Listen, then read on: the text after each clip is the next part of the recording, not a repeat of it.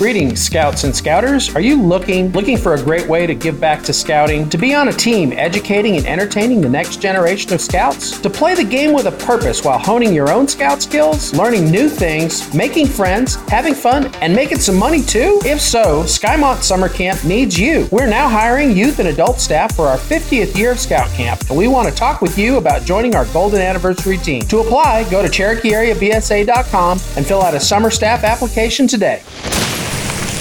The rustle of leaves through the wind, the hoot of an owl, crickets, the crackle of a well-built campfire.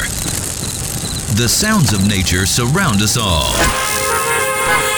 If we can just find it through the noise of everyday life.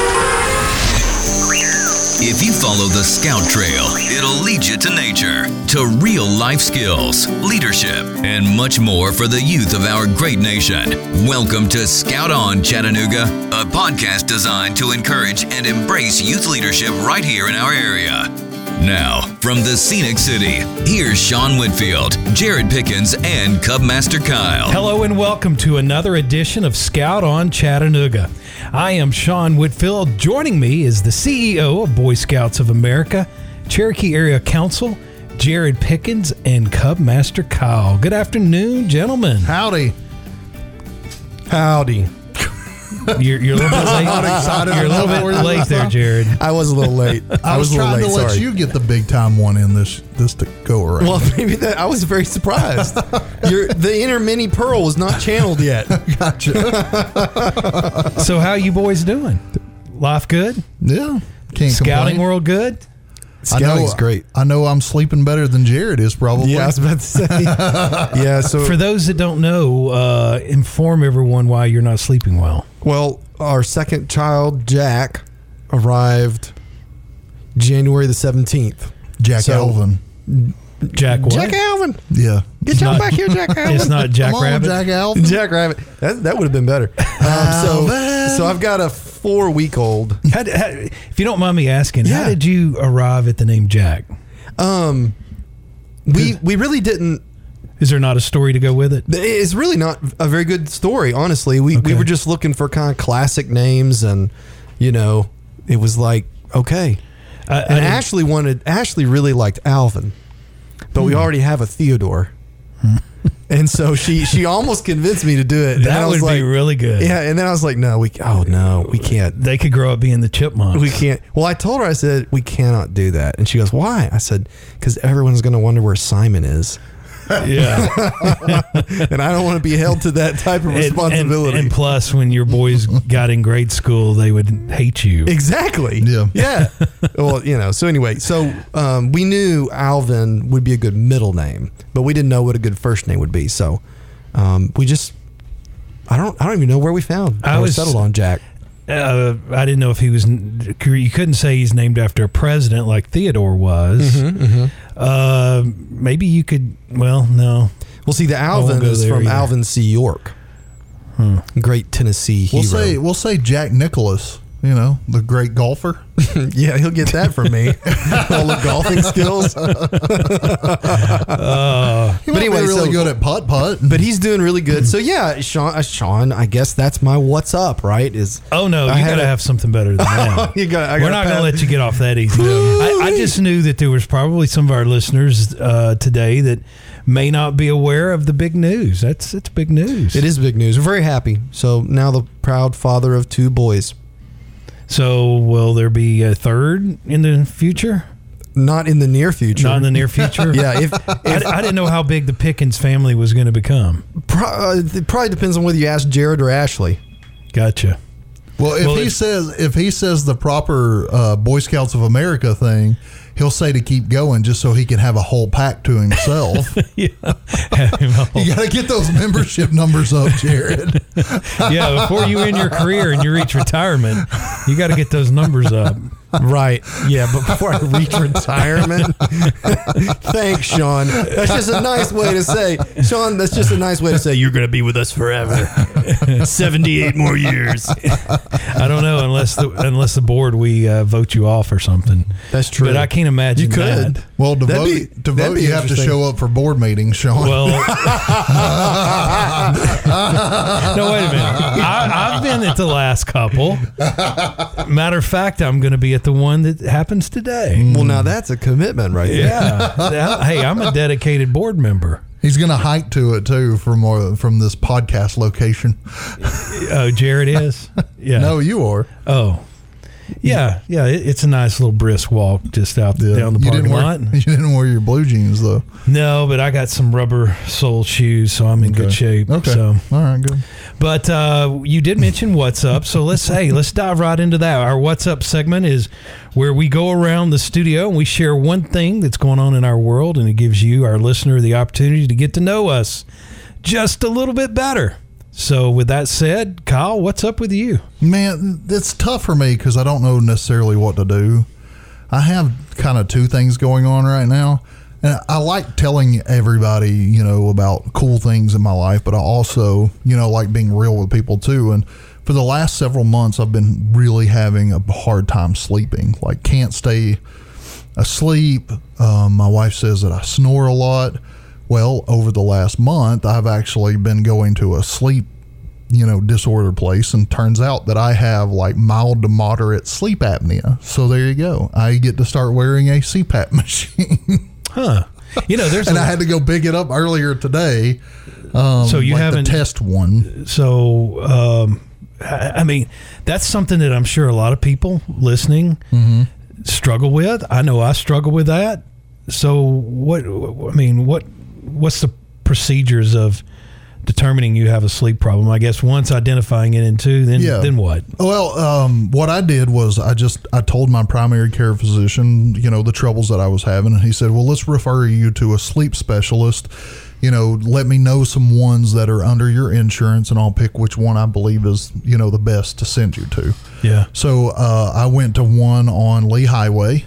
They have offices all over the place though, and had like a 45-minute conversation and had to fill out multiple pieces of paper that were essentially the same questions asked in different ways, them trying to determine what's going on, because sleep problems can be as low as restless leg syndrome, which is something that I've actually had for years and years, but come to find out mine was sleep apnea. So was supposed to do an in-lab test. And it was actually scheduled for March, and I tried getting them to do it early, and they said, well, we have an in-home thing that you can try. So I actually got to go into my house, and I had to wear this thing and, a thing on my finger to get my oxygen levels and stuff. And actually I had that just a couple of days ago. I had the follow-up to it, and it's scary. Like, apparently when I was having these apneic episodes, which were an average of 12 times an hour that night that I wore it, my oxygen was dropping as low as 72. And to tell you, any normal people are 94 to 98-ish on your oxygen level. So 72, that doesn't mean that, it means that I'm not breathing very well. No wonder I wasn't sleeping well. It was waking me up because I would literally stop breathing. So wow, it was kind of scary.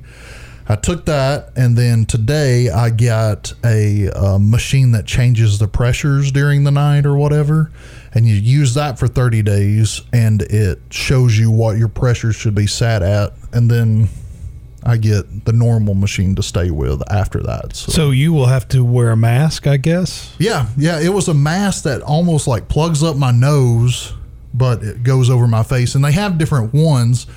But I tend to breathe through my mouth when I'm sleeping. I'm a mouth breather, I guess.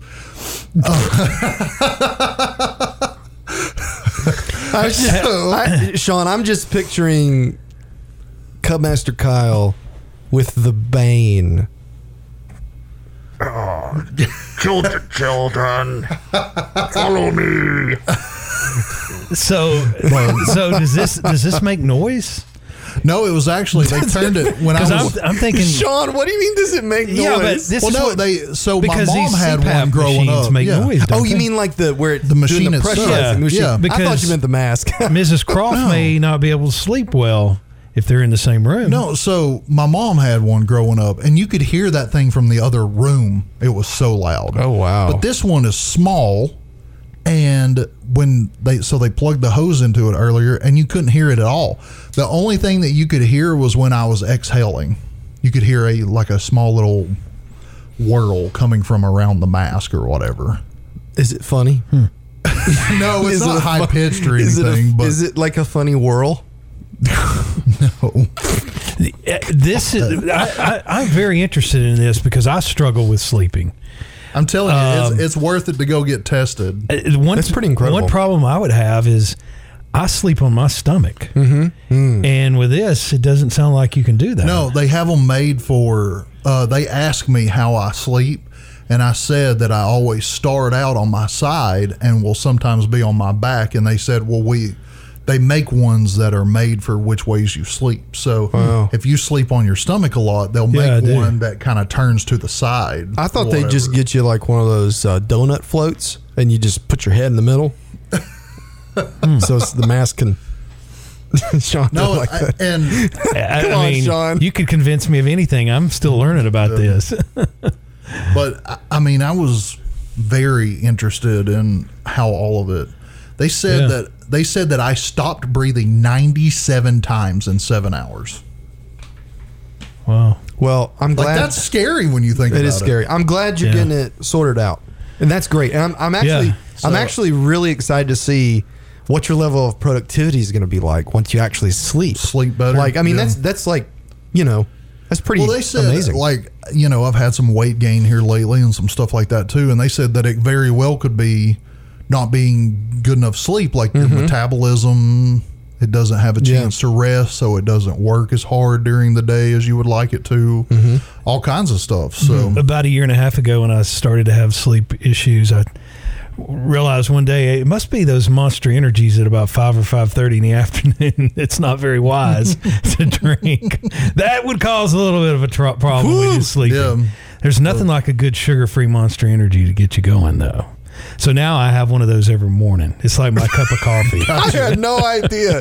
Oh, yeah. Oh, my goodness. A sugar-free ultraviolet Monster Energy. Hey, Kyle. And I know if I've got a bad habit, that's probably the one bad habit that I have. So, you know who's not listening to this podcast right now but should? Who's that? You know. Who? The living legend herself, Mrs. Monster Energy, Barbara Edwards. Barbara consumes more Monster Energy. Yeah. Oh, really? And we always, we call it Barbara juice. Is it the sugar kind, though? I don't know. Yeah, she does the sugar-free ones most of the time. Yeah. But she gets the ginormous ones that even have the replaceable cap on them. Like, that's how big a one she's drinking. Those are like 32 ounce, I think. Yeah. So it's that and wrap snacks for some reason. She loves wrap snacks. Hey, listen, don't hate on the that? wrap snacks. We get those from Sam's Club, brother. So, Sean, what is up with you, man? Man, I thought I was going to ask you that next. Yes, I did it. I did it first. You broke the trend. I did. We got everything in completed with the construction here at Whitfield Media Group. Looks beautiful. Well, thank you. Encourage anyone to reach out that's interested in podcasting studio. Yeah, it's a studio for podcasting and radio. We do both here. Our location is in the Enterprise Business Park, just behind the Boy Scout headquarters. And by the way, it's made me realize just how much activity goes on at the Boy Scout office. Because I'm here a lot of times at night, and I've noticed that there's always, not always, but many nights of the week, there's something going on at the Boy Scout headquarters. And I didn't expect that. Yep. I thought it was like an 8 to 5 operation. I didn't have any idea it was used after normal business hours. There's a reason we call it the Scout Service Center and not just the Scout office all the time, because while there are some people who work there and the Scout store is there where you can purchase your materials and goods that you need for scouting, it's open, I'd say 2 or 3 times a week, for different groups, whether it's the Order of the Arrow is going to have their meeting, or we've got a training. We even have Scout Reach groups that'll use it from time to time for meetings. Yeah. After, they need a meeting place. They don't have a normal meeting place. So we try to arrange that. That's good because, as you know, I have to go right by there going in and out, headed, in and out of my offices. But life is good. I'm ready for a beach vacation. Matter of fact, I'm counting the days for that. Woo! Especially now that we're getting a little bit warmer weather. If we could just eliminate some of this rain, it would even be that much better. But I'm very blessed and very thankful. That's fantastic. So, Jared, what is up with you, sir? Well, aside from the fact that I have a 4-week-old, that's been I mean, I guess pretty much everything that is what's up with me right now is that. But as a part of that, I'm spending more time with my son, Theodore. And Kyle, you'll be pleased to know this, that me and him went on our first hike together. Ooh. Saturday. Where'd y'all go? We did Rifle Pits to Guild Trail on Lookout, about halfway up. You know, you get out Craven's house. Yeah. So special thanks to some folks who recommended that trail, and it was a good little loop. And let me tell you, about 3/4 through, Theodore was like, is this all there is? We need to do more. About 7/8 the way through, oh, I'm too tired, I can't continue on. So it was the perfect length for his kindergarten legs. Yeah. And got to climb on some rocks, and that was great. Awesome. So, yep, very cool.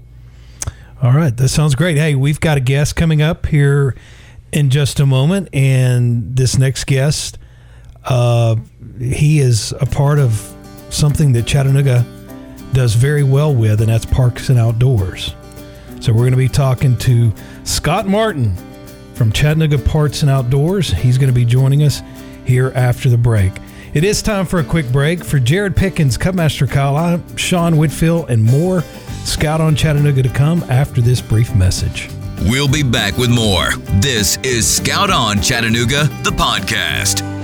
For more than 100 years, the Order of the Arrow has recognized scouts and scout leaders who best exemplify the scout oath and law in their daily lives. Arrow men are known for maintaining camping traditions and spirit and for providing cheerful service to others. OA service, activities, adventures, and training for youth and adults are models of quality leadership, development, and programming that enrich and help to extend scouting to America's youth. For more info on the OA and scouting in our area, visit CherokeeAreaBSA.com. Hey folks, I'm Michael Walton here with your Outdoor Minute. I know everyone knows the outdoor code. As an American, I will do my best to be clean in my outdoor manners, be careful of fire, be considerate in the outdoors, and be conservation-minded. But I've definitely been to my fair share of scouting events with overflowing trash cans and couldn't help but think that we aren't being clean in our outdoor manners and conservation-minded. A few years ago, our unit started reminding folks that they need to bring a mess kit to all of our events with food, not just campouts. We stopped buying disposables after that and haven't looked back since. It saves our unit money, keeps from filling the trash cans at the church or park, also gives us that little campout feel at all of our events. Give it a try at your next cookout if you aren't already doing it regularly. If you have any tips for practicing the outdoor code with your unit, send an email or voice file to info@greenspaceschattanooga.org and you might be on our next Outdoor Minute. Now back to Scout on Chattanooga. As we continue Scout on Chattanooga, I am Sean Whitfield along with Jared Pickens and Cubmaster Kyle. And gentlemen, we have another guest joining us here on this edition of Scout on Chattanooga. And Jared, we'll let you introduce our guest since he is someone that you've gotten to know for a while now. Absolutely. I'm so excited to introduce our audience to Scott Martin, who has a lot of titles, but the main one is that he is the grand potentate, the head honcho, El Presidente. Are these all terms that we could use? Administrator. He's the administrator for Chattanooga's. I finally got it right for you. Chattanooga's Department of Parks and Outdoors. And so I'm really excited. I got to meet Scott. How long have you been in town now? About 8 months? No, a year. Oh my gosh, it's been a year? As of last week. So I think I connected with Scott shortly after he got to town. Had seen a press release and was just so interested because in scouting we use a lot of outdoor spaces and wanted to learn more about them. And since then, I've seen Scott at just about every public meeting or appearance, and he gave a fantastic presentation at Downtown Rotary Club about 4 months ago, I want to say it was. And we're very, very lucky that he was willing to join us on the cast today. So thank you, Scott, and welcome. Thank you. I'm thrilled to be here. So, Scott, one thing that caught my attention, Chattanooga Parks and Outdoors. It used to be called Chattanooga Parks and Rec. Why the name change? Yeah, very intentional pivot. I mean, what distinguishes us from every other community, and I'll name some lame ones like Dayton and Toledo, is it's our outdoors. So integrating the outdoors into the parks, into recreation, into arts just makes a lot of sense for saying this is what distinguishes us. And this is what makes probably anybody that even has a slight bit of a soul when you're driving around town, at some point you come over hill and you go, man, we're lucky to live here. And we're trying just to always recenter ourselves there. Don't forget it and realize that, it's something we can really take advantage of and maximize. Before we dive into what your department's all about, I know the job brought you to town, but tell us a little bit about yourself. Yeah, give us a brief overview, please. I think for the Scout folks, it's important to know my dad was an Eagle Scout and my father-in-law was a Life Scout. And so scouting, I wasn't a scout. I went to military school for high school, so that was the end of scouting for me. But and a few other things, as you can imagine. The key for my story, if I have one, is I'm a kid of Southern Appalachia as well. My family's roots are Southwest Virginia, and lived a few places. And fortunately or unfortunately, I spent the last about 11 years in Louisville, Kentucky, building parks as a nonprofit leader, and not doing it the government way, but doing it with businesses and philanthropy and groups like this. And that's really what I think the secret sauce is these partnerships that produce these great open spaces, these parks, the programs and the activities, and the opportunity to come to Chattanooga is a singular one. In my profession, and people think it's weird, but it's so true. In my profession, if you're a parks director or whatever you are, the Chattanooga job is viewed at the same light as your San Francisco and your Seattle's, is the quality of the amenities here, the quality of our built environment, the ecological setting, the various cultures. This is one of the primo jobs. And the opportunity to join this team and putting the Parks Department together again, because it had been, kind of fracked in some different locations, but really unify it, is terrifying every day, but is also a great opportunity to say, what if we built a city around its best assets, which are its people, its parks, its recreation, its outdoors? Yeah. Had you been to Chattanooga before? I had. I'd been to Chattanooga. My wife and I are both whitewater kayakers, so you're going to come through Chattanooga at some point. My wife, it's funny, Jennifer, she did missions here in the late 80s. I'm dating ourselves now a bit, and they stayed at what is now Common House when it was still the downtown Y. She called it the Pink Building, and she remembers being locked in there at night when they were doing the mission work through, I guess it's still New City Fellowship here. And we came back to town and we drove by, and she's like, wow, that looks familiar, but I can't. This does not seem like the same city, was basically her observation all over the place. So. Wow. Yeah, and in 1997, when I graduated from college, now I'm talking too much, in Boise, the director who's my mentor to this day, we wrote down a list of 9 cities across the U.S. where we go, it'd be great to be a parks director, and you're looking for a city that's big enough, with the capacity to do stuff, has a culture that fits parks, cares about it, isn't faking it, but isn't too big that it's not bureaucratic or like the politics or just this all-consuming thing. And in 1997, we put Chattanooga on that list. So it took me 30 years to get here, but I finally got it done. So I hope they don't toss me out. But hey, you got here eventually, right? Yeah, it just takes a while. And I share a lot of that same sentiment with you, Scott, sans the 30 years. I got lucky. And, Kyle, we've talked about how me and my wife really wanted to be here in this particular Boy Scout Council for many of the same reasons that you're talking about, Scott. And so, sorry for injecting a bit of personal commentary there, but I agree with what you're saying about how special a place the Tennessee Valley and Chattanooga is, certainly. Yeah, and you got to be a place where it matters. I mean, this stuff has consequences, and it matters, and you got to care, and you got to bleed it, and you got to live it. Otherwise, what's the point? Scott, I think some of... go ahead, Kyle. I was just going to say, so, we know that you live and bleed the outdoors. Can you think of 1 or 2 different experiences that you had as a youth that kind of led you to that lifestyle of even wanting to work full time in the outdoors and in parks? Yeah, and let me be just a guy. I'm very lucky in life. I knew what I wanted to do from probably birth. Like, I wanted to be outdoors because I have just enough ADD that school and I didn't get along well together. Hence the military school comment earlier, probably. But I'm an outdoorsy person. I think really, if you're looking for this formulative, touchy moments, when I was in military schools in Waynesboro, Virginia, in the Valley, our church youth leader was a big fly fisherman and hiker, and he would take me on Sundays when you could get out of the uniform and become a civilian. And for like a 15 or 16-year-old kid, that's a pretty big deal, and just be human. And we'd go up on the St. Mary's Wilderness, and we'd go into these creeks way up and just fish. And to this day, those are probably some of my most important memories. And then the other one was going to school in Boise, Idaho. I grew up in Virginia. My dad was in local government. So I thought government was this thing where you just do processes, and then if it was really serious, it was the governor would fly in the helicopter with the cardboard check, and that was serious government. Well, when I was in Boise, they didn't do economic development incentives at all. They wouldn't write companies checks. They said, we're going to build a great place to live and just trust the rest to take care of itself.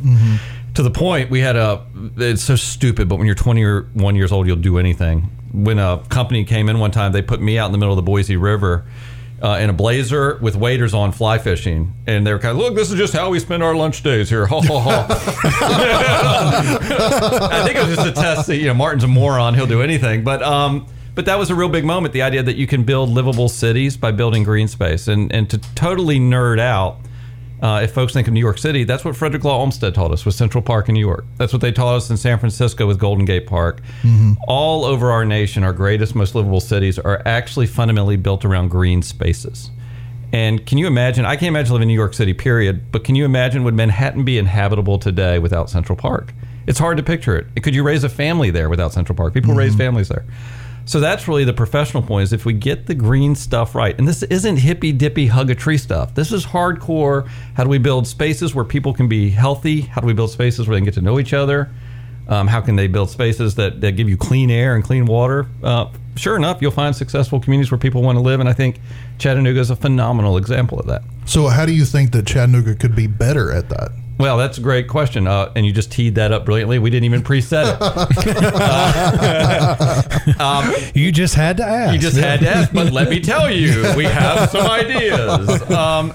We've been engaged with the community over the last year of doing a big master plan for the city to ask that very question, what's next? And we'll be unveiling that through this spring. Because I think we owe it to each other to always shoot straight.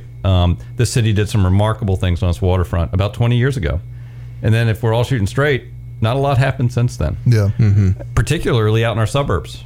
We are about 600 acres short of parklands we should have for a city our size. That surprises people because everyone thinks of Chattanooga's outdoor reputation. 35% of our community can walk to a park. The national average is 55%. Oh, wow. About 8% of Chattanooga is set aside as parks or open space compared to the national average of 15%. So we've got some gaps to fill, and we're going to lay out some ideas. And I think Tim Kelly brought us in and put this team back together to ask that question, because if we do this and we attack it, you can actually shape the city instead of having the city shape you. And I think we all look up the road a little bit, and we look down the road a little bit, and we go, don't want to be Atlanta, don't want to be Nashville, we want to be Chattanooga. How can we be, better, perhaps more than bigger? And we think the green space, the trails, the greenways, these livable spaces where I can go out and hit a ball, where I can go out and play pickleball, where I can go do these things. We get it right. I still think we have a chance to really get it right and not build the biggest city in America. That's not our gig. But what if we built the best city? Yeah. And I think people here are really drawn to that. Well, Scott, I can tell you, Kyle and I talk about this because Kyle gives me tips as I'm a new Lion Cub Scout den leader for my son Theodore, who's 5. Most of my Cub Scout den meetings have been at a local church playground because there's not a park in my vicinity of my neighborhood that's as good as that playground, right? Like there's a little green space, but it's not nearly as useful as that other portion. And so I'm interested in you talk about this private-public partnership, right? So what specific ways are you guys going to be suggesting that we be looking at those specific city areas or public areas? Yeah, and not to steal politics, but we have to say it, is government shouldn't and never will solve all the problems we got to solve. So you take that off the table and you go, where can we, though, with our public resources, be a force multiplier so they may tee it up and then a lot of good stuff to happen around it. So things like activating schoolyards as parks is a no-brainer. Working with developers are partners and allies. How can we help them set aside green space that everyone can use that can add value and let the market work with us there? How can we lean into the economic impact of special events and deploy those hotel taxes that come into our community from tourists who we love having here, but then deploy those resources to build a better community for all of us that live here afterwards? Those are all the sort of different pieces we want to look at. And if you zoom out even further, it doesn't have to be on public land. And just to nerd out, it's about our yards. If we plant in our yards, why would we plant a non-native? Why don't we plant a native plant that our local birds, our local butterflies need for habitat? If we all just make a lot smarter little decisions along that way, before you know it, you just have a greener and healthier community. It's not It's not that we don't know the information anymore. We really actually do. It's a matter, though, of making it a way that you can actually turn into action in your life and just make it easy. And I think those are some of the ways that we can do it. And then we just have to program what we have. Look, we're not going to get 600 acres tomorrow. Let's not, especially with what land costs in Chattanooga today. So let's look at a road. All a road is a public asset that we privilege for cars. Well, that choice of privileging, we turn on and off. What if we close down some roads and turn them into parks on weekends? We can get just a little bit of a different rise, and you begin to see your city live a little differently. Scott, I've got two questions. The first, how many parks are in Chattanooga? And two, is Outdoor Chattanooga part of your organization? Yeah, the first one. All right, wait. Let's do a fun. How many? Let's do a guess around the room. We'll see who gets close. The winner gets a moon pie. Yeah. You got Kyle excited. But we play Price of Rules, or the Price is Right rules. You can't go over. Okay, so it's Showcase Showdown time. Okay. Wow. All right. So how many parks do you think are in Chattanooga? I'm gonna say 25. I'm going to go 50. 32. The correct answer, 81. Wow. Congrats, Sean. I knew that was probably the best kept secret. Wow. Well, I had no idea. I used to serve on the advisory board for the Hamilton County Parks and Rec.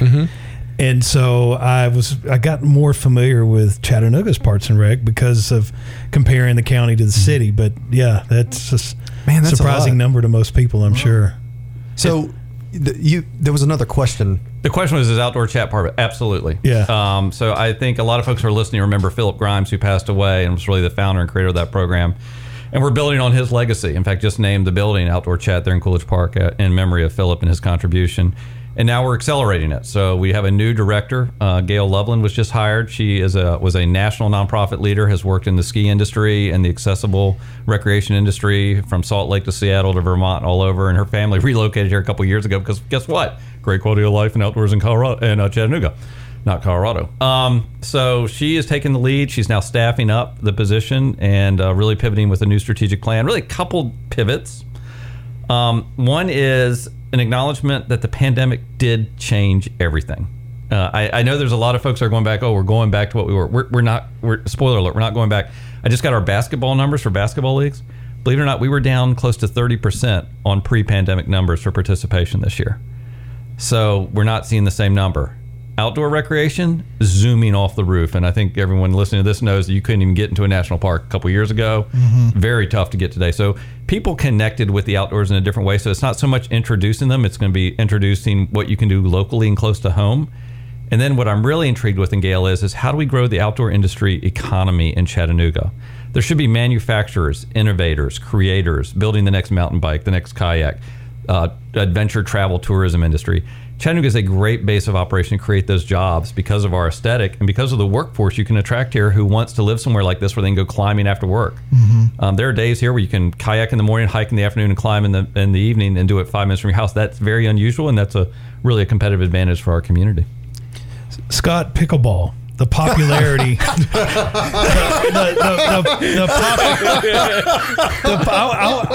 I've been wanting to know about this pickleball thing. The popularity has skyrocketed. Yes. How is Chattanooga involved in that? It was really sneaky, wasn't it? We got the pandemic, and then behind the pandemic, no one talked about was pickleball. Yeah. The second pandemic. We get so much trouble for that. It is. It is the biggest trend right now in urban recreation. So you're going to see us begin conversion. Batter's Place is going to get a pickleball facility, first one for City of Chattanooga, hopefully open, knocking on wood, with our Public Works great team there this summer.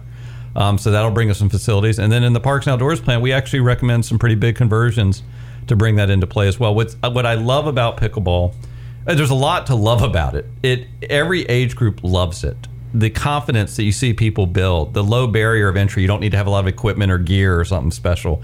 It's a remarkable, and it's social. I mean, you see people just hang out and meet each other. So we're all about it. We're all engaged. We love it. We actually have a certified pickleball instructor, Orlando, who runs our Champions tennis facility, but it's racket sports, so he can instruct as well. So we're following. I think we're a little behind, frankly, and we got some catch up to do, but I feel like we're in a good position. Nationwide, pickleball is just out the roof. To give you an example, I play racquetball weekly and have been for almost 10 years.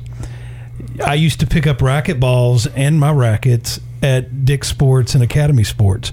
They have eliminated all racquetball products and replaced every bit of it with pickleball. Yeah. And now, wow, pickleball tournaments are on ESPN. Matter of fact, I watched one over the weekend.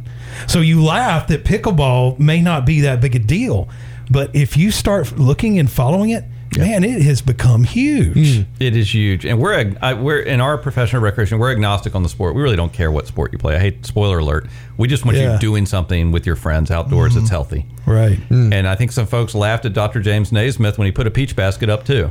And so sports come and go and they change. Our job is to adapt, to move. If you got hard surfaces, put different lines on it, meet the customer where they are. So Sean, what I hear you saying. So I'm going to try it. I have never played, but I'm going to try it. Well, you know who Steve Ledbetter, is a big pickleball guy. He's a pickleballer. For you guys know the Ledbetters. What I was going to say is it's very clear based on what both of you said that pickleball is clearly a big deal. Yes, for sure. There you go. That was definitive. Like a dill pickle? I caught it. I caught that. Yeah, thanks, Kyle. You. Thanks. It's a big dill pickle. So that's a sport I think Kyle would even enjoy playing. Dill pickleball. Could you play it in? Could you play it in cowboy boots though? Oh yeah. You can play in cowboy boots, not in gym shorts. Oh yeah. You can do it in all the above. I'm actually wearing pants today. I know. I'm proud of you, man. Scott, what is a few of the best kept secrets of Chattanooga Parts and Outdoors that a lot of our listeners would have no idea about, but it is really important information? Wow. Anything that comes to mind? Well, I think my quick learnings are the amount of wildlife in our urban core here is really stunning, and if you don't pay attention, it washes over you. There's a site I love, the Brainerd Levee off the South Chick Trail, that is one of the top birding spots in all of eastern Tennessee. In fact, it's higher than many of the spots in the Smokies, and it's right here in downtown Chattanooga. I mean, we have National Geographic quality wildlife habitat in our urban core. The Amnicola wetland, if you walk by that over the next couple of weeks, it'll just scream at you. And it's easy. Folks that are lucky to have grown up here, maybe it just washes over, and we get blind to where we live and the magic of and the beauty of where we are. So I still have newcomer's eyes. But listen to me. It is Serengeti. It is National Geographic. Who's the guy from England with that great voice? The David McCullough, whatever his name is. Attenborough. David Attenborough. I mean, it is that level that you can walk to anywhere in our city, and that's extraordinary. The second thing, to me, is the history of human settlement here. I mean, to be in a place that's been settled for 12,000 years. And to feel the weight. And if you just open up your soul or your heart anywhere in this town, I don't want to get all deep, but you can feel the presence of the human story in Chattanooga, unlike most places in the U.S., because there's been such a long history of settlement here. 12,000 years of settlement. You're talking about going back to like Australia for Aboriginal settlements in the length of time. And then the story of the Spaniards, the story of slavery, the story of the Civil War, the story of the Civil Rights Movement, the story of our new Americans coming to us today and the changing it. If you feel these cultures and you let them wash over you, and we embrace them as we do in the South, and you realize that this stew that we've created is like the most powerful gumbo you can possibly imagine. And if we add that to the ecology and then the community, I'm the idealistic one, but all the secret bits and pieces, all those little special bits and pieces are here, and they're scalable and they're accessible. That's not something you get in Boston. That's not something you get in San Francisco. That's a unique piece to us, and it's something that Atlanta will never get either. The ability to tap into it. So I think it's a spectacular place. And to tie it to scouting, you have adventures for scouting in your home city. You don't have to leave. And that's a pretty special deal. Our challenge, to answer your question, we need to do a better job of opening people's eyes and guiding them to it.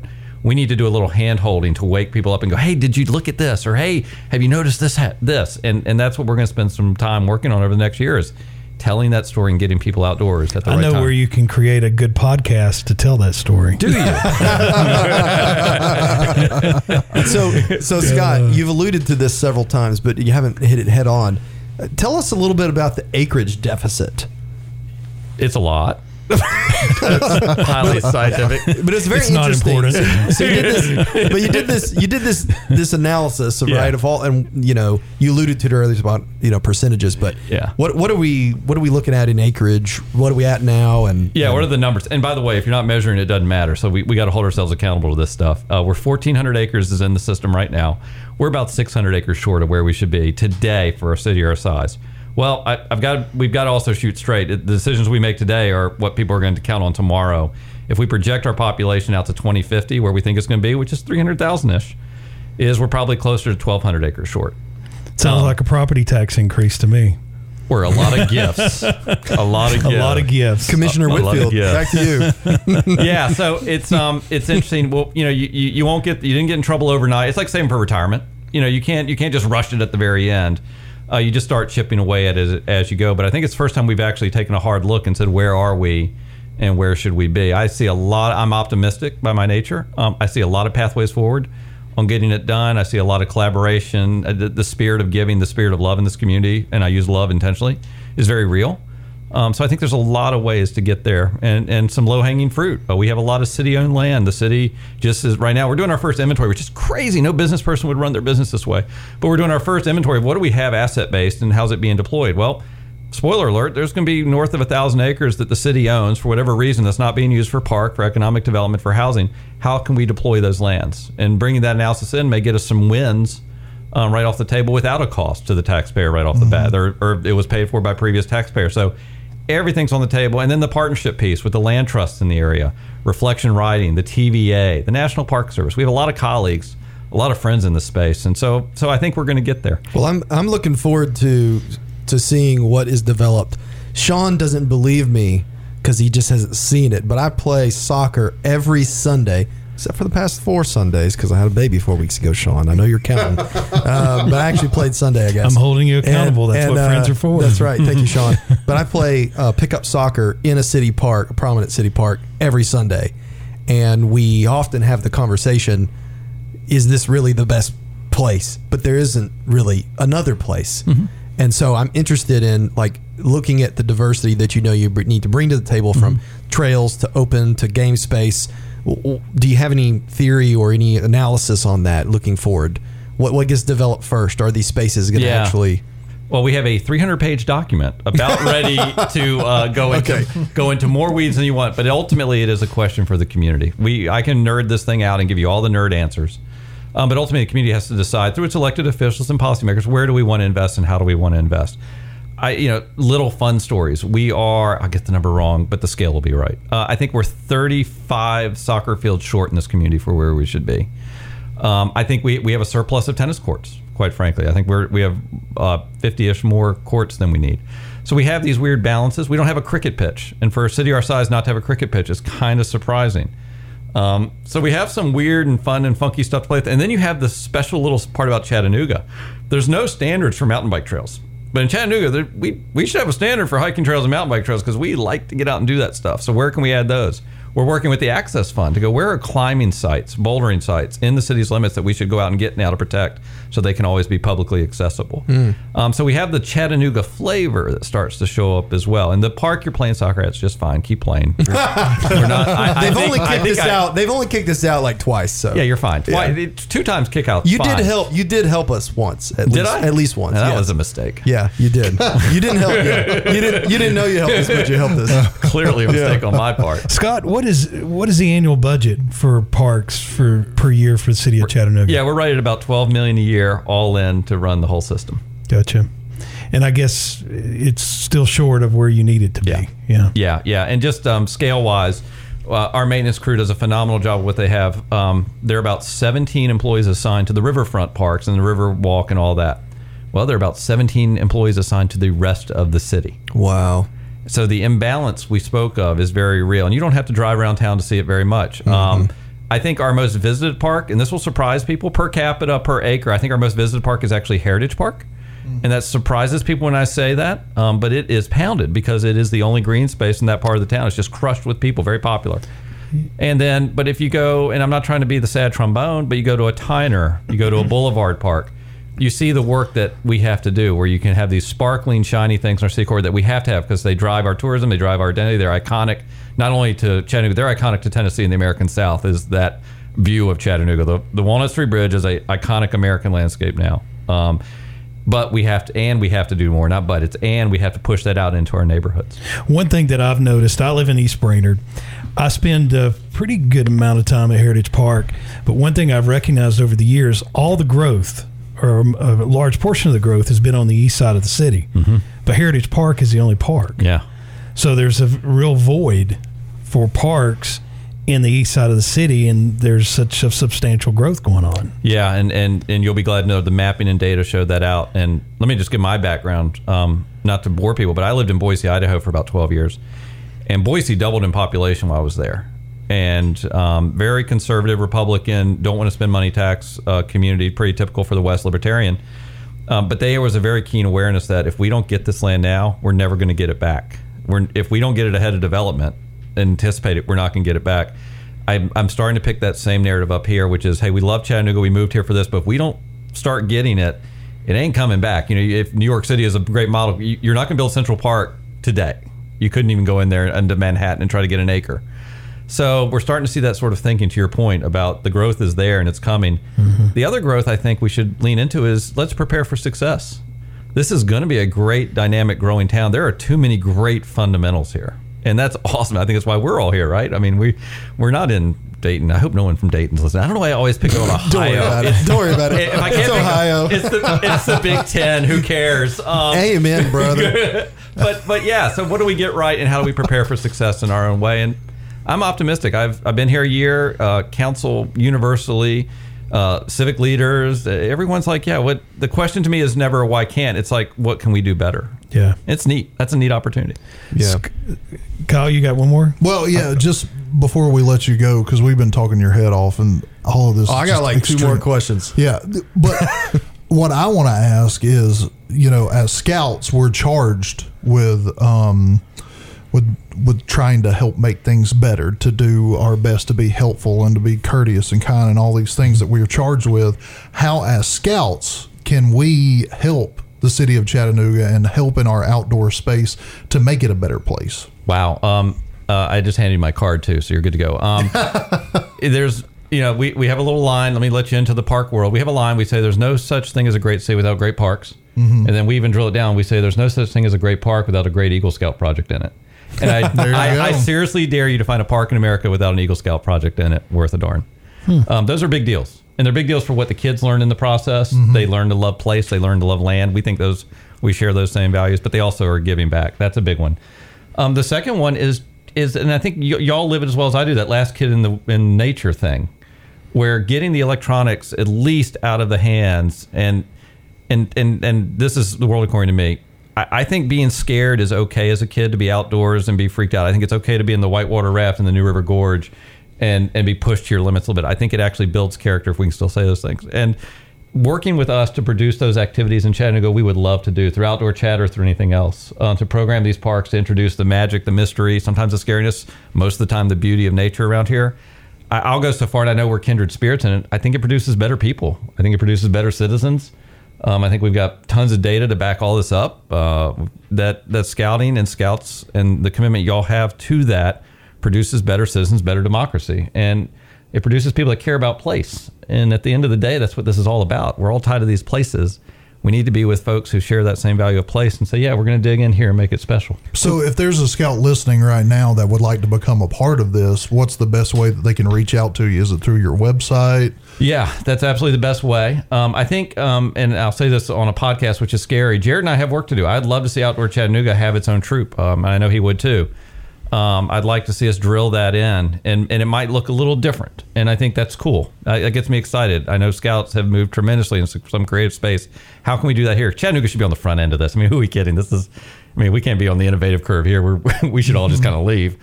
So we're interested in exploring that with you all as well, and activating Greenway Farms and activating the Blue Ways and teaching kids to catch their first red eye on North Chick and all these little bits and eating moon pies. I don't want to leave out moon pies.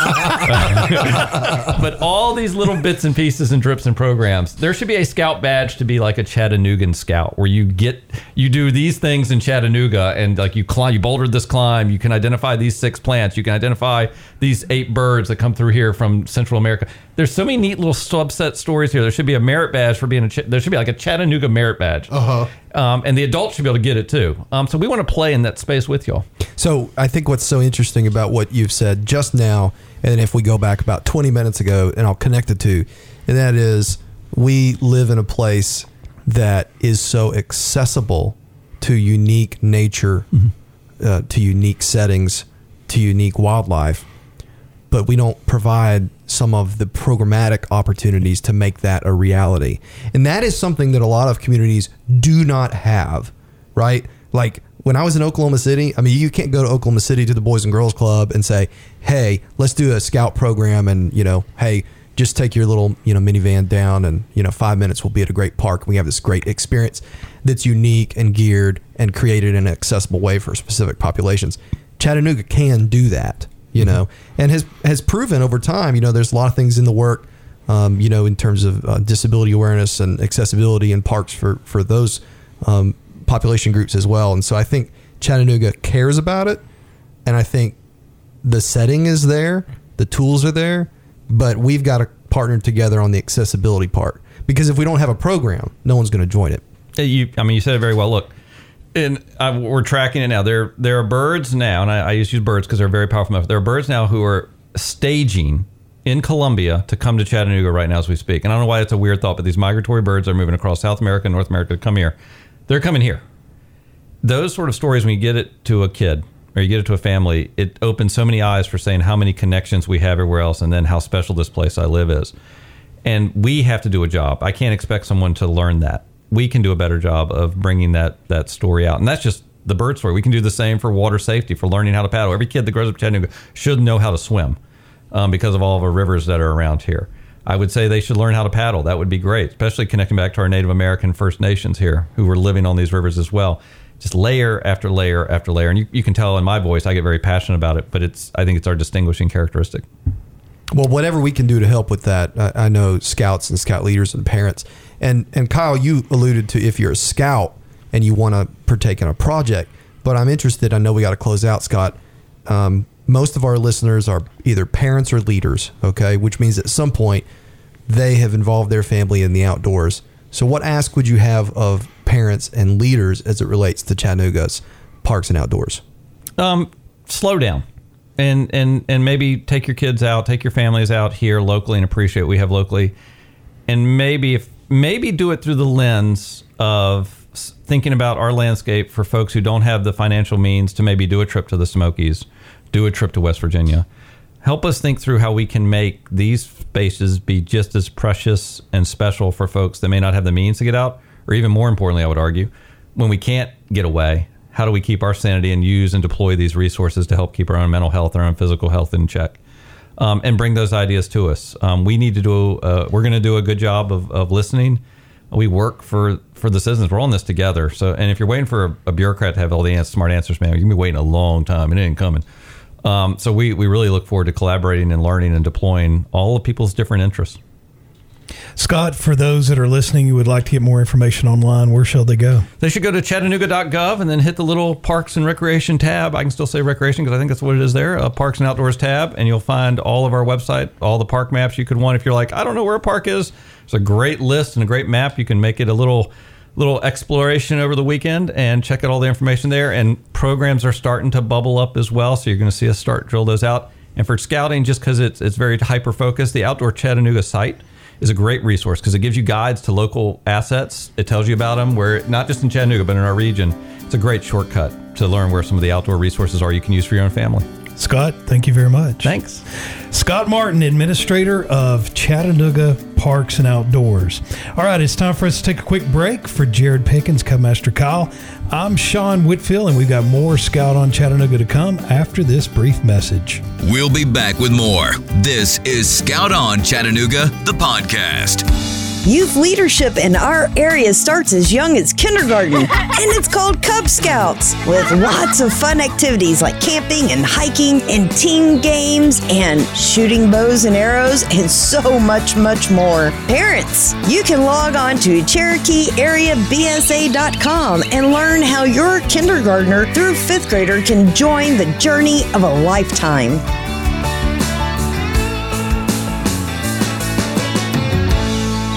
At the Boy Scouts of America, our oath remains. A Scout pledges to be kind, helpful, and brave.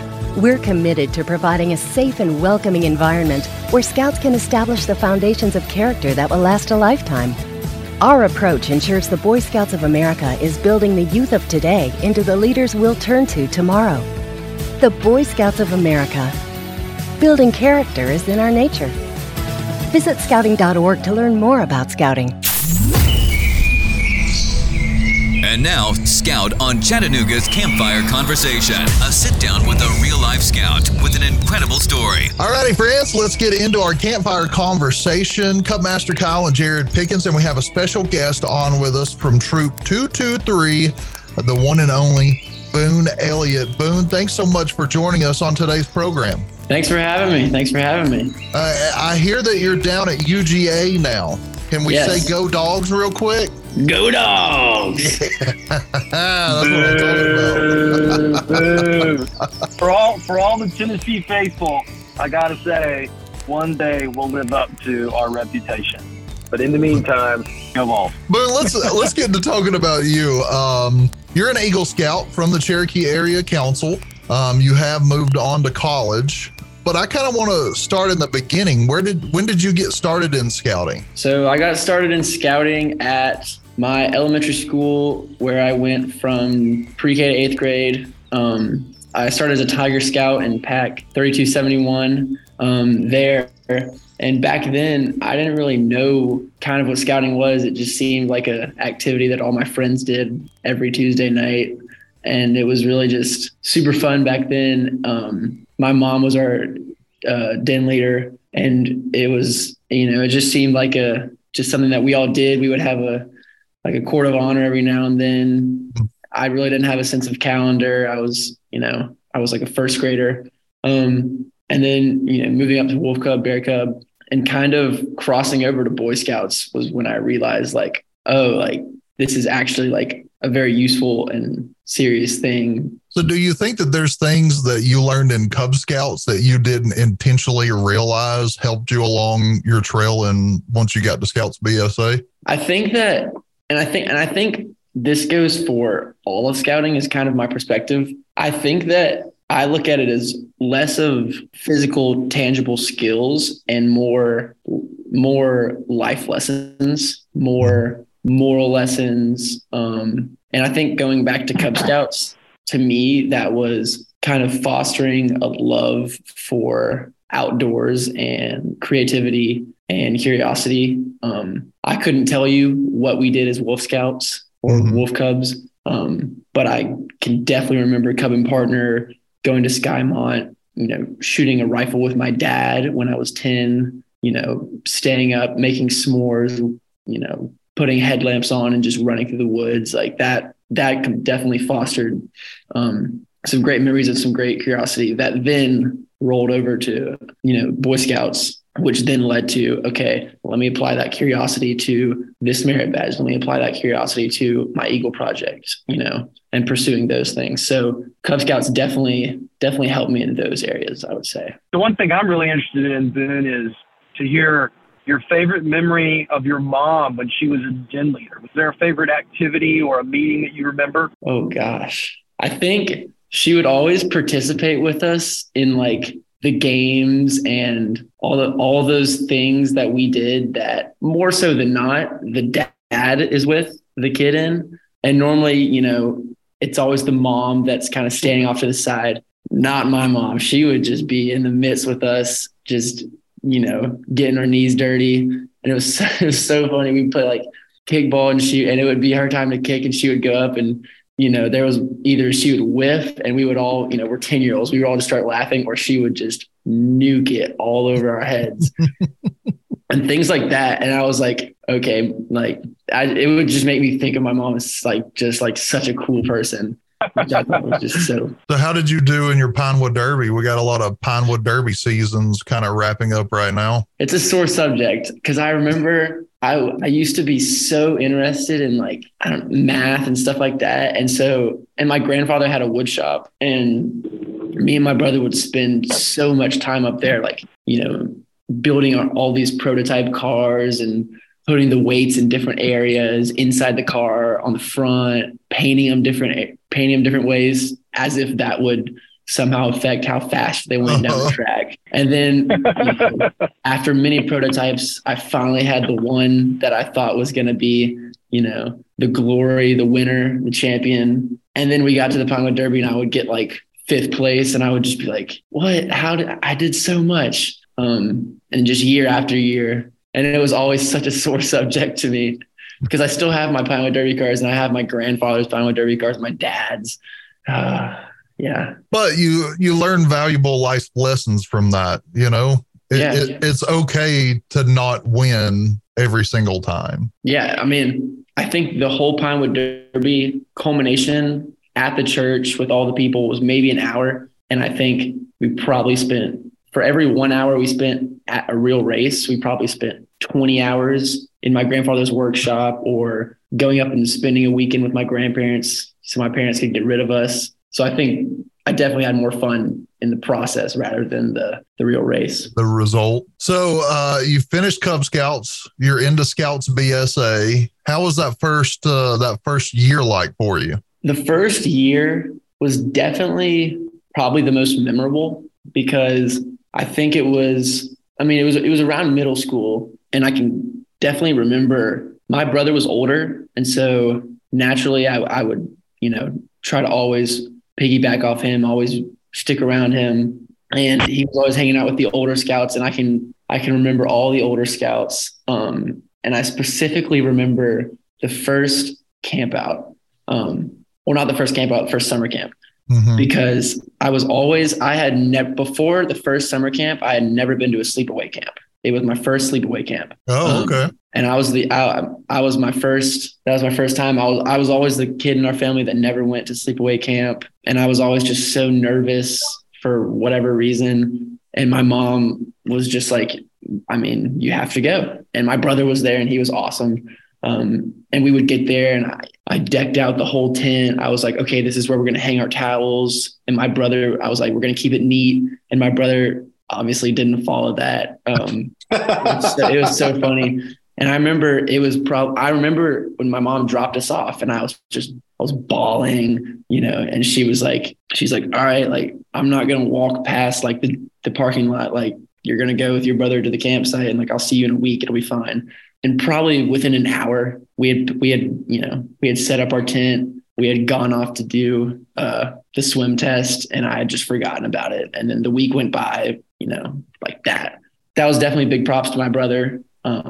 Definitely big props to Mr. Meese, who was great. And definitely the older scouts. We would play football, and I remember I got a touchdown. They basically handed it to me, but they were all like, cheering for me, and I felt really included. And it was just like, okay, this is not as bad as I think it is. And that was definitely the most memorable part about my first taste of, Boy Scouts. What camp did you go to? It was just Skymont. Oh, okay. Yeah. Which I'd been to 1,000 times. So do you have, that kind of being one of your first Scouts BSA camping, summer camp experiences, do you have a favorite outdoor trip or memory? A hike or a trek or something you did on the water? What sticks out as your favorite outdoor memory from scouting? I think we did a probably 3-day, 20-mile backpack trip. I don't remember where it was, but I remember my dad went, and it was the only one that my dad went with us. It was me, my brother, and my dad. Yeah. And you know my dad, so it was. I love it. He was out of his element for sure. And we borrowed, our backpacks, and it was him trying to act like he knew what he was doing. And then within after about the first night, he kind of just let us take the reins, and he just kind of sat back. And every now and then I'll come across pictures from back then. And I remember I was in like a headband phase with long hair. So I had a headband, holding on my hair back. And my brother was like, had some sunglasses on he had like gel in his hair that he brought. And it was just so funny. And then my dad's just standing there, like collared shirt tucked into his khaki shorts. Like, what are you doing? Best story ever. Jay, I hope you're listening to this podcast recording. And I know just from talking to so many people whose families have gone through Scouting Boom that the story that you just shared will probably be dearer to him than it is to you. So thank you for sharing that. Yeah. Sorry for throwing you under the bus, Dad. So during your time on your trail to Eagle, what was probably one of the biggest challenges that you faced? I would definitely say and this doesn't really, it's not much of a BSA thing as much as it is a me thing. I think I definitely was clouded by other things. Probably, once I got to high school and, all this new world, you start thinking about college, you start thinking about, whatever you do. I did basketball, I did sports. Those become amplified. You meet all these new friends, you have all these new interests, you want to do all these things. So to me, it's like, okay, scouting kind of took a back seat. And come junior year, my mom and I sat down and she was like, you need to do this. And I was like, me being a sophomore, that age of a youth, I'm just like, oh, mom, whatever. And then she was like, okay. She gave me a little freedom. And in time, I realized I was like, this isn't something to take lightly. And if, it deserves more respect than what I was giving it. And then in turn, when I, started to give more respect towards scouting, then I kind of fell back into all the things I, really loved about it and appreciated about it, which made the final push towards Eagle, sweet. And it made it something that I was really excited about. Talking about your Eagle, you had a pretty unique Eagle Scout project. Would you mind sharing a little bit about that? Yeah. So there's a nonprofit in Chattanooga, which is where I'm from, called La Paz. It's a nonprofit for the Latinx community in Chattanooga. And it's basically a one-stop shop. They do it all. It's easy to describe as empowering and encouraging the Latinx community in Chattanooga. And so I volunteered with them in high school as a translator and just helping out. And so they were expanding and moving to a new building after probably 6 or 7 years of being in kind of just an old house. So they were expanding to an old fire hall just down the street. And so I'd helped them that summer moving all their stuff to the new fire hall and got to see kind of the construction and renovation that went into that. And so through all that, they had, obviously the fire trucks had a huge driveway. And so the director was telling me that they were going to have a bunch of events there, and that would be the front door, the big garage doors. That would be a big space where they have events. And I was thinking, as I would spend time there, the street that was on that, the fire hall was almost just a busy street, people flying by. And I'm thinking, you're going to have families, with kids and infants. There needs to be something out here on this driveway patio space that kind of is an aesthetically pleasing build, but also from a safety standpoint, like there needs to be something here to indicate that this is a space, kind of block it off, but also be functional. So my Eagle Scout project, we planned and built a series of planter boxes and benches, kind of a combo in a sort of an L shape. So it would be planter box, bench, and so on. Probably about 2 foot deep benches, pretty big, sturdy benches, but also detachable. So if, a food truck needed to come on the patio, the ladies working at La Paz could just detach the benches and planter boxes, move them off to the side, and then put them back when they need to use them. And the other day, actually, my mom sent me a picture when she went over there, and the benches are still there. The stain looks great. The plants are, they've grown a lot.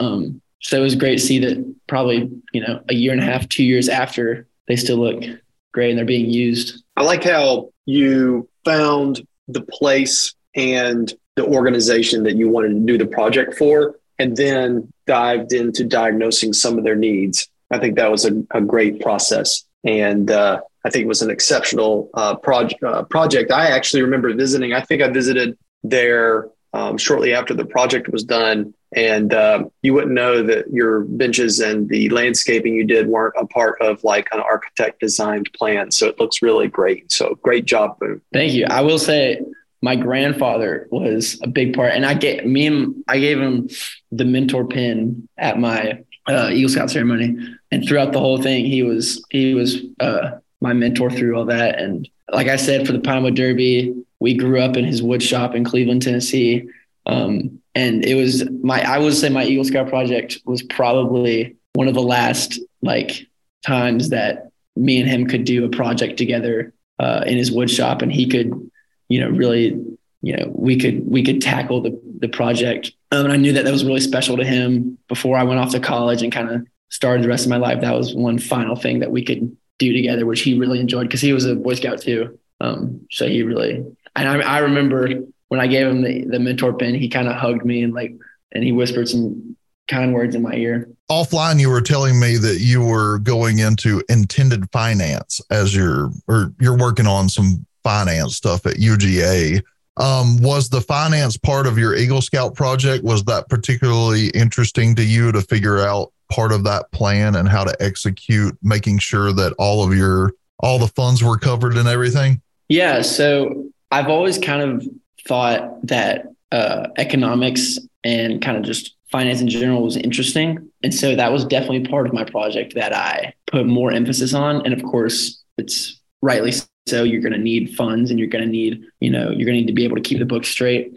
And so the whole fundraising aspect and kind of money managing aspect was something that I enjoyed doing, making all these spreadsheets, probably doing more than I should. And I thought that throughout the whole project, I would kind of plan ahead for sort of finance related aspects.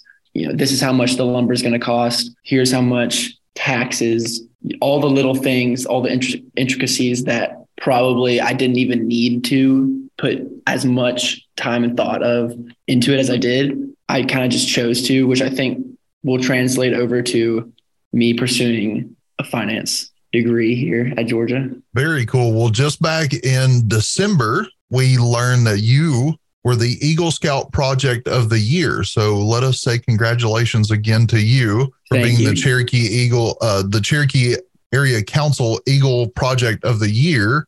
And that Eagle Project has actually led you onward and upward, as they say. There's something new that just came across a few months ago in your life, other than, starting college. On October 14th of last year, my dad had a cardiac death episode while he was at work. And I remember getting the call when I was sitting in the dining hall here at UGA, and it was like my whole world turned upside down. So I went back to Chattanooga that night and spent the next week with my dad and my mom and the rest of my family in the hospital. And I was in Chattanooga for 10 days, and then I came back to UGA, and I would still call my parents every day, text them, call my brother. And he was studying in Spain at the time. So can't imagine what that must have been like for him. But for me, it was definitely very impactful. And even the months post that, it was still a very prominent part of our family's lives. We would still talk about it every day over break. My dad has to take his medicine. We have to drive him places. So it definitely has been taking a front seat in my whole family's day to day in our lives. And, so I'm sitting in my dorm room before break in Georgia, and I'm thinking, okay, I can't be in Chattanooga all the time to kind of help my mom and help my dad. And I think about this all the time, and I don't want to kind of just brush it off, because this is something that is very serious and definitely also impacts a lot of other people. Not just his story, but the stories of families that this has also happened to. So after kind of talking with my mom and talking with some other people, I ended up starting a nonprofit called Life Preserver Organization, because the defibrillator that the doctors had surgery to implant in my dad's heart, the doctor referred to it as a life preserver for my dad. So I thought that was a fitting name.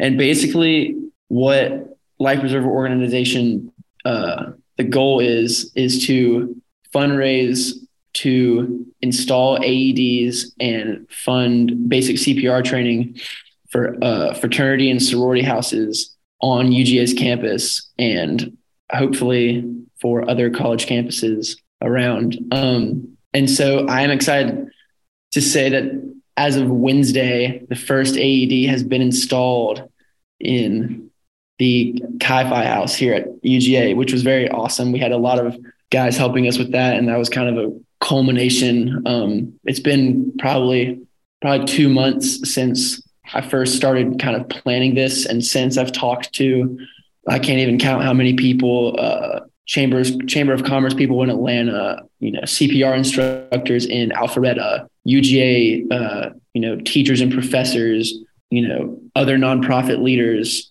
community foundation workers, and just talking to as many people as I can, trying to get as much knowledge as I can. And I'm still kind of working on growing. And this is definitely the heat of everything, trying to do all these aspects at once, but still kind of still pursuing this mission of, one house after the next, one person after the next.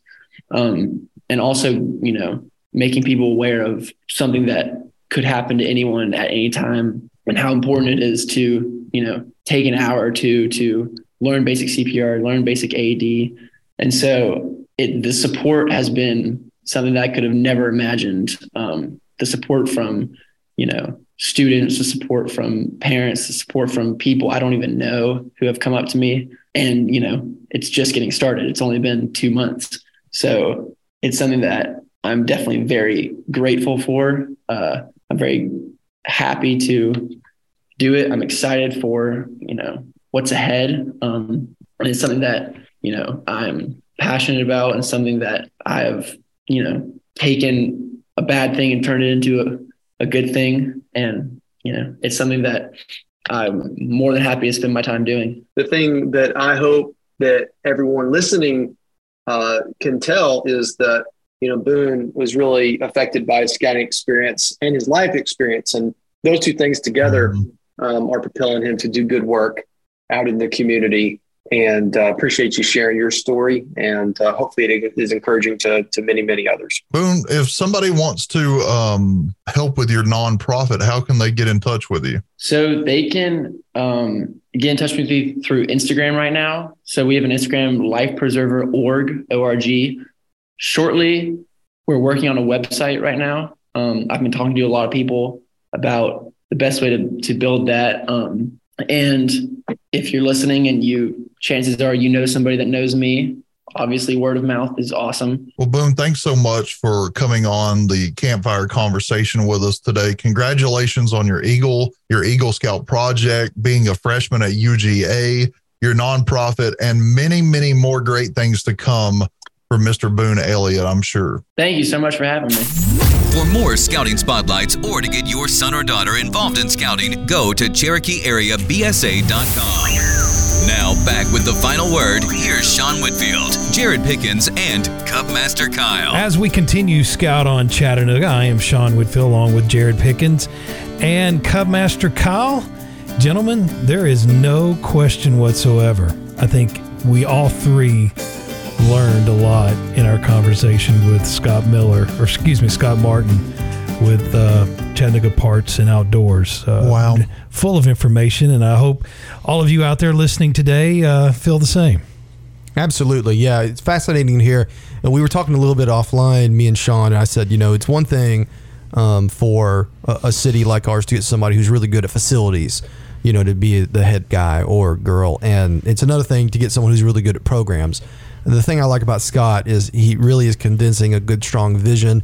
He's providing the analysis that we need to be able to know where we need to make up the difference. Mm-hmm. And he's bringing a lot of energy and enthusiasm to the table, which I think I can speak for all of us is fairly contagious. Yeah, I would agree. And that's not just good for Chattanooga as a community, but it's especially good for us as scouters, which, we want to put the outing in scouting, if you want me to use that old, phrase or whatever. Boy, aren't you clever. And we live in such a fantastic area to be able to do that and don't even have to travel all that much at all. And, I almost sometimes think that, we need to take a step back and think about just how accessible the outdoors are to us in this area compared to other regions of the country. Absolutely. As someone who lived in the great city of Oklahoma City, I can tell you, yeah, we got it. We're fortunate. Just some good friendly advice. I wouldn't brag about Oklahoma City compared to Chattanooga. Hey, I will tell you this. And Scott's not online. Oklahoma City had great parks and rec. They did. Great. Yep. There were parks literally everywhere. Probably because it looks like, you ever seen like the John Ford Westerns, and John Wayne's kind of drifting off through the Badlands. I'm not old enough, Jared. Yeah, thanks, Sean. That's what it looks like in Oklahoma City. There's really not much landscape. So you got to have some parks, plenty of tornadoes out there for those parks too. Yeah. Yeah, it works good, Moves the parks around from time to time. Cleans them up real good. All right, back to you, Kyle. Y'all ain't right. That's what I'm saying. We've just got a few minutes left. Jared, is there any top stories, hot topics that we should share with our listeners before we wrap up today's Scout on Chattanooga? Oh, man. Hot topics? Anything that, any newsworthy information? I have something that we could cover in a few minutes. Sure. The month of February was the 113th anniversary of scouting in America. That's correct. Yeah. Mm-hmm. Yep. That's So a good there one. you go. What else you got, Kyle? Then back to you. Now, I think is anybody in scouting selling anything right now? Well, hold on. I know Kyle's going to end with that, okay? Yeah. And I know he's going to end with it. So I'll steal it and say, I think that one thing that happens annually, every single year, is in about February and March, everything is starting, right? As far as council activities and camps and all those kinds of programs. And so we're kind of in a lot of the planning stages right now for a lot of that. And we just closed off a terrific year last year, as many of you well know. And so it's this interesting transitional period with scouting. And during this transitional period, the main important thing that happens is that Cub Scout packs and Scouts BSA troops are doing a lot of really important work in their units. Mm-hmm. And I know my den is doing it. I know Kyle's pack and his dens are doing it. And so that's kind of the untold story of scouting, is what happens between January when you kick back off after the holidays and March when it gets warm enough you can actually go camping and do things. Yeah, and now there's a lot of like Webelos that are becoming to transition over to Scouts BSA. You have that going on right now, and a lot of people are doing community service projects around that too. I will drop that our community service project for Blue and Gold, we try to do a community service each time, is we're actually having a sock hop. So we're asking kids at our Blue and Gold banquet to bring socks that we will be able to donate, because that's actually something in the homeless community that's not given out as much as clothes and things, but everybody needs a pair of socks. So, but it's not a dance. It's a donation of your socks. Well, yeah, bring new socks, and then you can run around in just your socks and have fun before the Blue and Gold banquet starts. Gotcha. So we're going to play old 50s and 60s music before, because it's a sock hop. Yeah. Is anybody in scouting selling anything? Maybe anything for sale. Well, let me introduce you to is it the Card Master? Is it we got the Card Commander? The Card Commander. Yeah, that's what we decided on. I feel like you need a duck call. We were going to go with Card Czar, but Jared didn't like that very much. It's a little political, you know. We have a fantastic camp card going on right now. We have a lofty goal set at the council level that we would try that we're trying our best to accomplish, and we can't do that without the scouts that are listening to this podcast and their parents. Scouting is all about earning your way. And this is your opportunity to get out and sell those cards for $10 each, and your unit is able to keep half of that and take it back and use it for whatever the case may be. Maybe go into summer camp, go into Cub Scout summer camp, or spring cubbery, all kinds of stuff. And then we have a lot of really cool show and sell locations that our scouts are out selling every weekend at Tractor Supplies, Elders Ace Hardwares. Well, we're even selling at Sport Clips on Gun Barrel Road on Saturdays and Sundays, as well as Food Cities and Sportsman's Warehouse as well. So lots of different places that you can go and see a scout unit and be able to pick yourself up a card for just $10, and you're going to help a scout earn their way. And it's a good card too. It's got a lot of great deals on it. Sounds good. Jared, any final words before we go today? Well, you know, I don't do this on every single podcast, but I definitely want to thank all of our scout parents and volunteers. You know, the spring we mentioned, there's a lot of unit activities going on. There's a lot of people who put in a lot of really strong work. Our Cub Masters, our Den leaders, our Scouts BSA leaders, Scout Masters. So thank you to what each of you are doing to get us through and get us to summer camp, right? Because from now until spring, it's a race to summer camp. So thank you for what you're doing for these young people. Very much appreciated. All right, that sounds great. Well, we're going to have to wrap up this today's podcast because, boys, I've got to continue my impeccable attendance to Scout board meetings. And I have to get to the Executive Scout board meeting as soon as we're done here. You got an hour. But I want to be early. It's a long walk. You know, I haven't missed one since the time before last.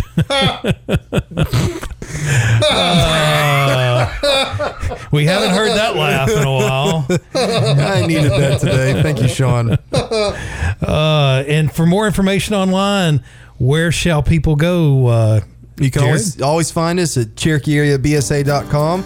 Check us out on Facebook by finding the Cherokee Area Council. Make sure it's the Tennessee one and you're good to go. All right, that sounds great. That's going to do it for this edition of Scout on Chattanooga. Go to the Scout on Chattanooga Facebook page for any suggestions or comments about today's podcast. Click on the subscribe button at your favorite podcast platform for all future podcasts. For Jared Pickens, Cubmaster Kyle, I'm Sean Whitfield, and thank you for listening. This has been another episode of Scout on Chattanooga, presented by the Cherokee Area Council BSA. To learn more about scouting in the Tennessee Valley, join a unit, or donate and become a friend of scouting, visit CherokeeAreaBSA.org. And be sure to join us on Facebook, Twitter, and Instagram. And use the hashtag TNGA Scouts to stay up to date with the youth leaders in our area.